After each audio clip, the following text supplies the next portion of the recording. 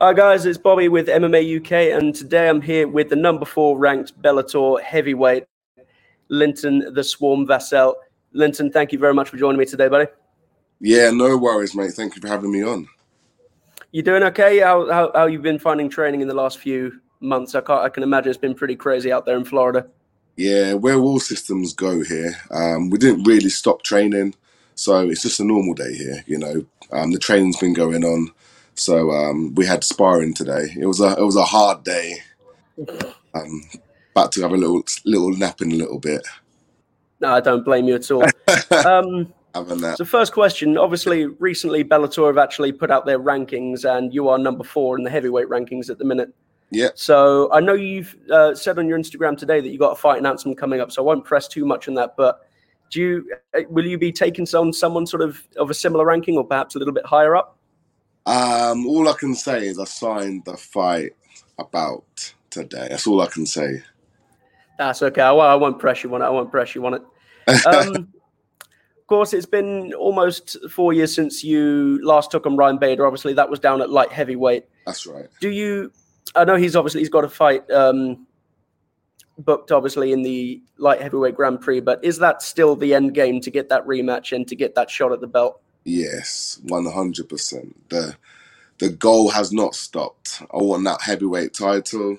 If Bader's got it at the time, I get to fight for it, then that's how it's going to be. So do you feel like in the move up to heavyweight, you've been able to make some more of those adjustments that you think are going to be able to stylistically keep up with someone? Because obviously he's got relentless wrestling, but your last 2 wins have been by heavy ground and pound, so you're definitely no slouch on the mat yourself. Yeah, well, I really feel like I haven't got to cut that weight no more. I haven't got to cut the 30 pounds. And I really feel like my last 2 fights, it really has showed that I've found my new place at heavyweight, and I feel good, I really do. It was a long time coming, but I feel like we're there now, and get this next fight on the go. I'm ready to go. I can't wait for the announcement again. Not going to press you on it, but I'm looking forward to that one. It'll be coming. No worries. I know obviously you're living out in Florida at the minute, that's where you train, but very much a British boy, very much an English guy. Yeah. Do you still, even though training out there, do you still feel like you're carrying that flag for sort of the UK MMA scene? Yeah, 100%. Yeah, 100%. That's not gonna stop. I'm here and I'm flying the flag high. That's good to hear. It's good to hear. Obviously, with everything sort of opening up, we're doing more events. Bellator are obviously back on the events as well. When the next UK event comes over to Bellator, could you see yourself possibly, obviously being on that card, but could you see yourself headlining that card? Yeah, I've been trying to press for this Bellator London card for a while. So, it's been a good couple of years now since I fought in the UK. So I'd love to be headliner. So, I was at your last fight in the UK. Okay. So yeah, please, Scott Coker, get me on there. Whenever, let me know. I'm sure you're top of the list. You and MVP are going to be up on that main co-main 100%. We need to be. I say it's been so long. I think it was 2017. Yeah, if I remember correctly, that was about right. To come ahead and then do it. That'd be good to see it. Yeah. And obviously, outside of the fight game, I know you're a pretty active guy. Obviously, I know you're a big fan of your guns, being in America. But also, I know I'd see a lot of exotic animals on your Instagram. Is that like something you've picked up in Florida? Or you always been a bit of a fan of because I've seen the snakes, pythons, that sort of thing, scorpions. So it wasn't like I never liked them. They're just not as big in the UK. My friend had a snake, and I looked after his snake for a little while. And it wasn't until I came here, and then I went to the reptile shop, just had a look around, and then I was like, what, I might actually get myself a snake. And I felt like from then, once I bought one, that was it. I found a sort of new love for them. But I'm always in there. They sponsor me as well. The reptile, the Jungle Florida, they sponsor me as well. So I'm always in there. Especially when I got something new in, I'll go in and, you know, have a little play with it. No, I mean, I'm a fan of it myself, but obviously, like you say, in the UK, not so easy to get your hands on those kinds Yeah. of things. In Florida, everywhere. I actually been to a couple of reptile shops in England, and even getting to hold a snake, it's like, oh, like, yeah, it's like, Yeah, do it. I'm like, well, how am I going to know if I bond with the snake, if I want it? exactly. Well, it's Um, the same way you want to do that with a cat, with a dog, with a snake. Any we of it. you sort of want to see if it likes you, and you like it. You may not even like it when you take it home. So You never know. I was a bit weird that we wasn't do that, but you know, I'm here and holding everything now. Scorpions, bearded dragons, monitor lizards. Oh, damn, love it, man, love it. I know it's another thing you're involved with, along with a lot of other guys in boxing and MMA, is fighting for autism. I know you're an ambassador for that. So, Yeah. how did you get involved with that particular organization yourself? So the guy Paul, the founder, he contacted me. He contacts quite a lot of obviously high pro fighters, whether it be any organization. And he asked me out and said, you know, do you want to be an ambassador for fighting for autism? And I said yes. So I've been with them now for about a good 5 years, pushing the cause. So that's It's a exactly fantastic cause. what happened. He just reached out to me, and I was happy to, you know, be a part of the team.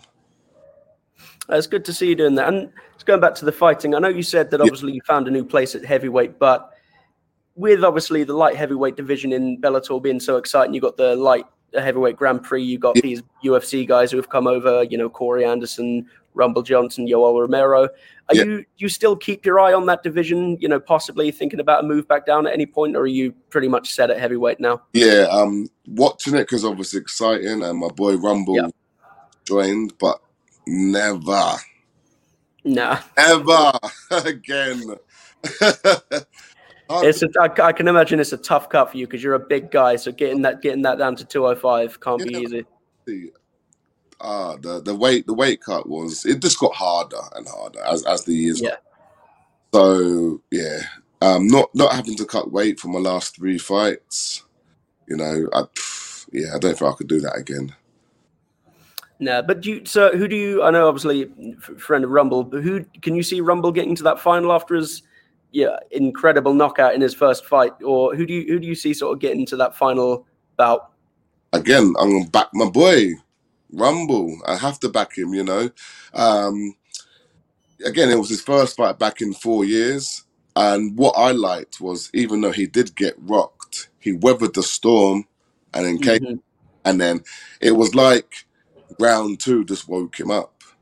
It was like I've seen a lot of people. Yeah, it was like who've been sort of like, oh, he got rocked, but for me that's more impressive. Yeah, it's what you do with it after. Exactly. You know, of course you're gonna get rocked. It's a fight, like it's combat sport. What do you expect to happen when someone punches you in the face? You know, it's one of them things. But for him to come back and then get the impressive knockout, you know, that shows that the power is still there. And he touches, you go into bed. So yeah, he's got a tough fight. Yeah, Nimkov the champion next, but again, he lands that punch. Nimkov's going out. And his grappling, because he's competed in a lot of quintet and things like that. I don't think a lot of people who don't watch those things realize how much he's come along in that sort of world. He's a very well-rounded guy these days. Yeah, you still there? I lost you. Oh yeah, you all good? Can you still hear me? On my end. Oh dear. Can you hear me at all? I can hear you. I got a call and then. Okay, no worries. But okay, I'll move on to the next one. It's the last question, and it's probably something you're quite sick of talking about, but because everyone's talking about it at the minute. Where do you stand on this whole celebrity YouTube boxing sort of world at the minute? And it's hard to talk about it after this Floyd fight. Yeah, a load of nonsense, but they're making the money. Yeah, you know, what else can you say? You can't hate on it. I hate on making money.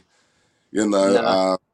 if I can get one of them fights, you know, Jake Paul, Logan Paul, let me punch Of you course. up. Well, I mean, One mil, I'll punch you up. Scott Coker has said, you know, if either of them are wanting to do MMA, that he's going to welcome them. So you never know, if you, especially with a title fight on that horizon, you could be lined up. That's the world we're in at the minute. You know, sign me up. You know, but if they want to fight some heavyweights, then you know, sign me up. I know they're fighting the lighter weights at the moment. Yeah. As soon as they, you know, want to come in the heavyweight division, seriously, I'll do it for less. I'll do it for less. Well, to punch you up. Nah, no worries. Well, again, I won't keep you any longer, but thank you so much for doing this. It was great to talk to you, and look forward to that fight announcement. Thank you. Appreciate having me. No worries. Have a good day, buddy. Thank you.